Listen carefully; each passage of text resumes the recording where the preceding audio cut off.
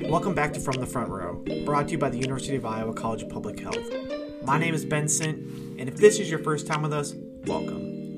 We're a student-run podcast that talks about major issues in public health and how they are relevant to anyone, both in and out of the field of public health. Today we'll be chatting with Dr. Daniel McGehee, the director of the National Advanced Driving Simulator Laboratories here at the University of Iowa, and a professor in the Department of Industrial and Systems Engineering, Emergency Medicine, Occupational and Environmental Health, and Public Policy. Welcome to the show, Dr. McGehee. Before we get started, more information can be found out about the National Advanced Driving Simulator at nads.uiowa.edu. That's nads.uiowa.edu. All right, so in a brief synopsis, can you explain what the driving simulator is and what the benefits to simulation are? Thank you very much, Ben, for having me today. It's great to be here. I've listened to a number of your podcasts, and it's a great service that the College of Public Health is providing. The College of Public Health has been a long partner in driving simulation from as far as back as I can remember. But driving simulation is unique. Many people and your listeners may have even had a rudimentary driving simulator in their driver's education from way back when. Certainly there are driving games out there, but high fidelity driving simulation, as it's known, is really used in a couple different ways. I think the main principle is that we can put people into positions that are far too dangerous to do on a test track and certainly on the public roadways. And so the National Advanced Driving Simulator is a national laboratory under the US DOT's National Highway Traffic Safety Administration, who does safety policy work and sets safety standards for the US government. So the National Advanced Driving Simulator is really used to not only develop new technologies, but to test emerging technologies, as well as understand the limits of driver performance, human performance in the context of alcohol, legal and illegal drugs like cannabis, over-the-counter drugs like antihistamine kinds of drugs. And so really what we do is we provide an immersive environment. So this simulator, which is made up of a full-size vehicle. So right now we have a Toyota Camry in there. There's SUVs, there's tractors, there's heavy truck cabs that we can put in. And the driver is surrounded by a 360-degree view of this virtual world. And inside that dome that sits on top of 6 big spidery legs and then moves around a really large bay that is as big as a basketball stadium. So it has a lot of room to move to mimic the forces of driving. So when you brake hard, you get thrown forward. You feel the seatbelt. When you swerve, you get all of the dynamic situations of what you would feel in the real world. So experimentally, we can put people into the exact same conditions every time, versus when we drive on the road, we lose that experimental control to be able to put people into the same situation. So it's something that we should have you out sometime. Like I said, many of your colleagues in public health have done work there.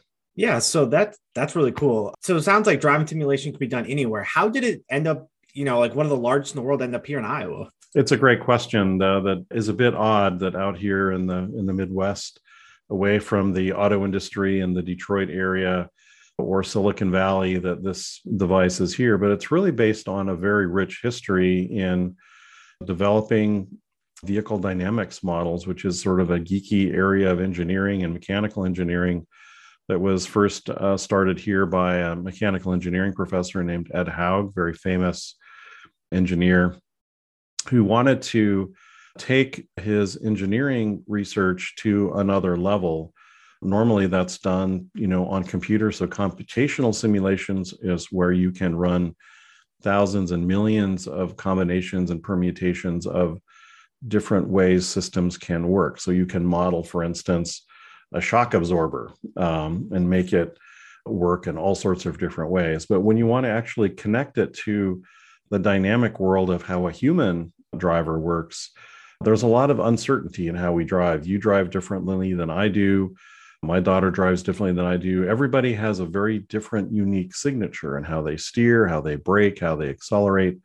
And that's important for engineers and designers to understand that variation among drivers to make sure that we're considering all of the different options of how you can design the best and safe system. So the reason that came to Iowa was that Professor Haug, who was very well connected, we as a university, he had a vision of creating a national laboratory here at the University of Iowa and approached the National Highway Traffic Safety Administration as well as the National Science Foundation to do a national competition.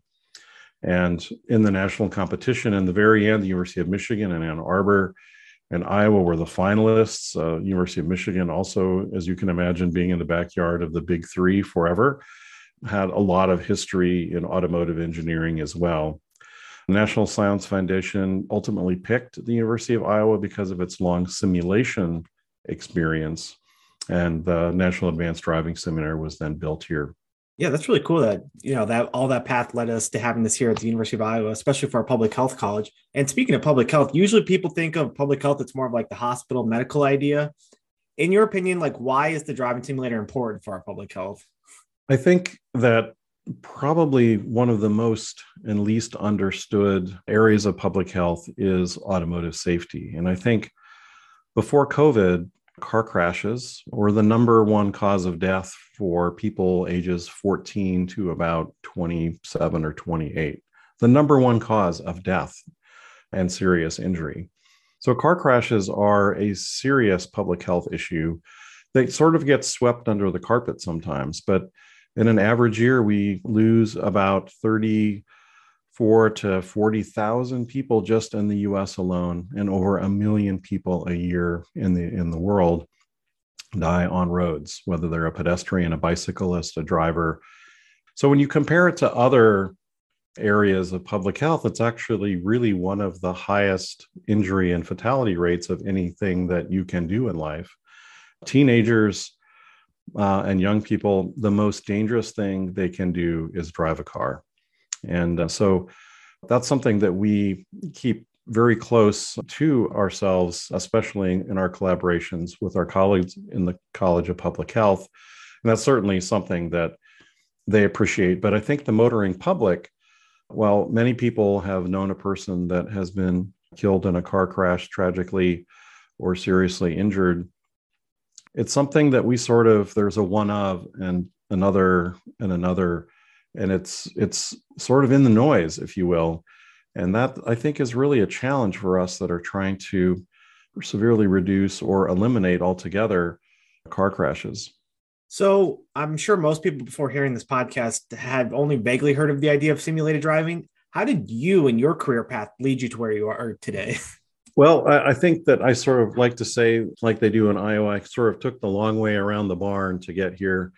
I actually started in aviation out of undergraduate school. I started working at Boeing in their advanced flight deck research, so their cockpit research division, where simulation of the next generation of cockpit was going on.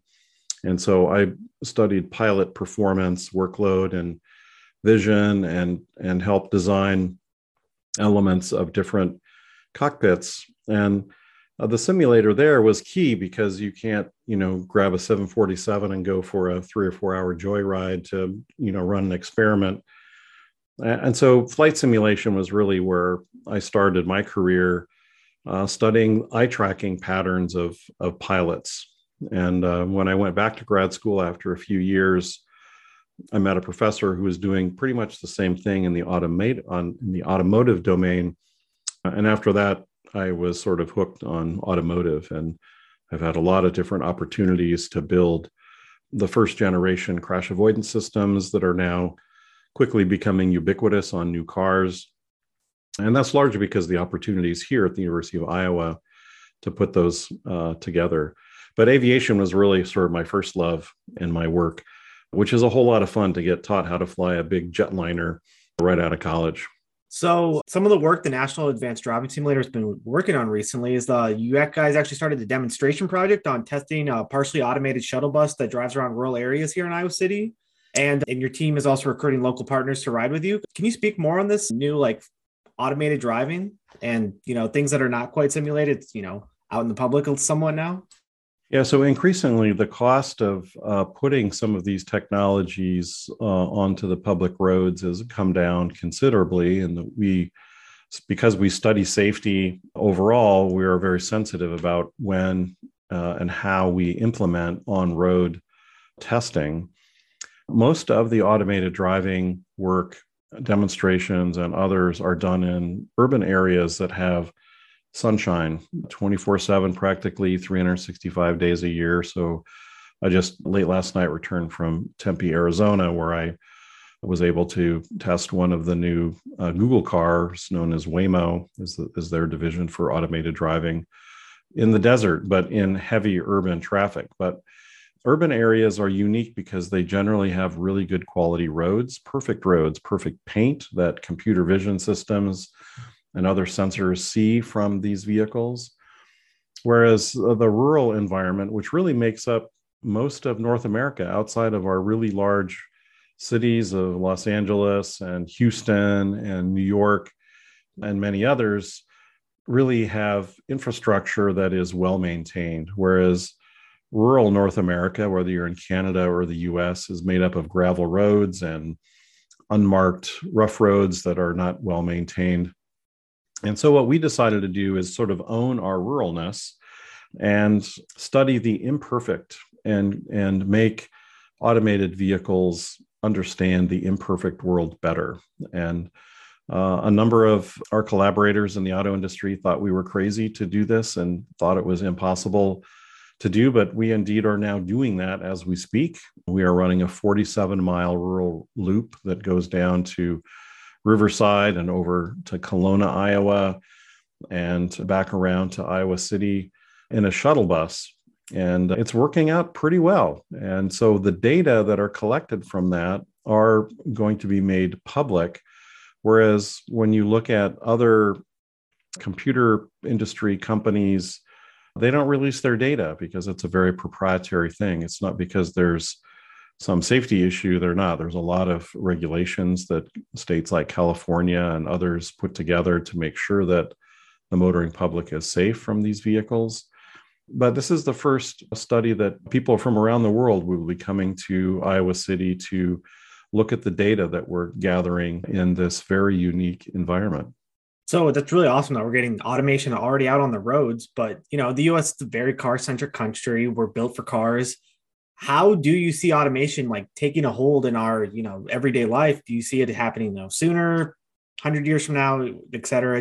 How do you see it coming out here forward? I think it's going to come in stages.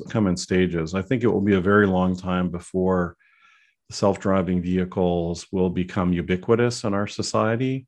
But I think they will slowly build. In fact, one thing you don't see here in Iowa City yet, hopefully soon, is little delivery robots that are, the size of like a couple of suitcases stacked on top of one another that deliver, sandwiches or pizza or even specialty, within city.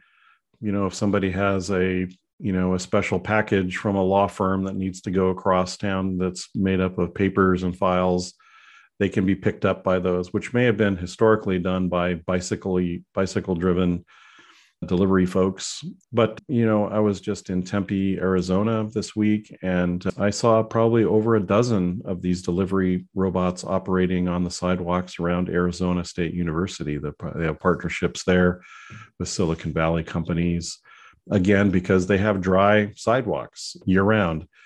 It's much more difficult when we get out to the Midwest and other snowbound states that have rain and slush and grit for these little robots to operate. I think that's going to be really one of the biggest challenges. Driving related, complete robot driving is still, even though the technology is here today, one of the big challenges is how policymakers can implement these kinds of vehicles safely. So it's one thing for a really large and wealthy corporation like Google's Waymo division to make these kinds of cars work. And you can go to Tempe right now today within a certain geofenced area and take out your Waymo One app and actually call one of these vehicles. I recommend people go to Tempe and do that, it's really one of the most incredible experiences to drive. And after a while, I like to say that it's sort of remarkably unremarkable to actually drive one of these vehicles, ride in one of these vehicles rather, to see it making decisions. In fact, we were on a residential roadway, and the vehicle even slowed down for a pigeon in the road. So these sensor systems are quite sophisticated today. And like I said, our team was very impressed with how well these vehicles are operating today. Yeah, it'll be interesting to see how, legislation and technology advance here forward. But for our listeners that are interested in driving simulation and research, is there a way for them to participate in studies? Yeah, so I think we'll provide some links for you as part of your podcast. If you go to the National Advanced Driving Simulator website, nads.uiowa.edu, you'll find some links on how to participate in different studies. We have a large database of people that every study has a different kind of pre-screening required. Sometimes we need younger drivers, older drivers, drivers with different medical conditions, and so forth. So once you enter your information into our website, then hopefully you'll get called at some point to participate either in an on-road study or on the simulator. Nice. And as a final question here, we usually ask our people we interview, what's one thing you thought you knew, but you were later wrong about? Oh, gosh. Well, I think I'm being slowly, actually, this week was a big one for me. I've been quite skeptical about automated driving and how well it can be implemented. And I've been looking behind the curtain for about 30 years with the technologies that have come together today. And I was very impressed with how Waymo, Google Cars division, has implemented their self-driving vehicles in very complicated traffic with pedestrians. We started off in a supermarket parking lot, which was crowded, ended up with another shopping center, which was crowded with pedestrians and bicycles and even pigeons. And this vehicle worked almost flawlessly. And this is a recent application that's now on the road in testing with real people. So your listeners can go, like I said, to Tempe, download the Google One app. As long as they're within a certain region of Chandler, Arizona, you'll get picked up by a robot car and get to experience that. It's much like picking an Uber or a Lyft. You just dial in where you are. It tells you, of course, your phone knows where you are, give it a destination, and in 15 minutes, you get picked up by a car that drives into wherever you are. Nice. That's kind of wraps it all together. Thank you for coming on the show today. This was a great conversation. Great to learn about automated driving, and not something people know a whole lot about, and it's very interesting. Yeah. Well, thanks, Ben, and thanks for all your team does to get this really important information out to the public. I think as a university, we need to do more to publicly describe our research and why it's important to the public, why our research is so relevant, whether you're in English literature or in public health or engineering, medicine. What we all do has major relevance to living in a better place. That's it for our episode this week.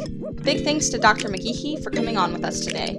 This episode was hosted and written by Ben Sent and produced and edited by Alexis Clark. You can learn more about the University of Iowa College of Public Health on Facebook. Our podcast is available on Spotify, Apple Podcasts, and SoundCloud. If you enjoyed this episode and would like to help support the podcast, please share it with your colleagues.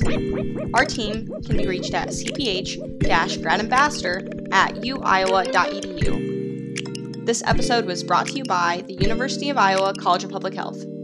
Stay happy, stay healthy, and keep learning.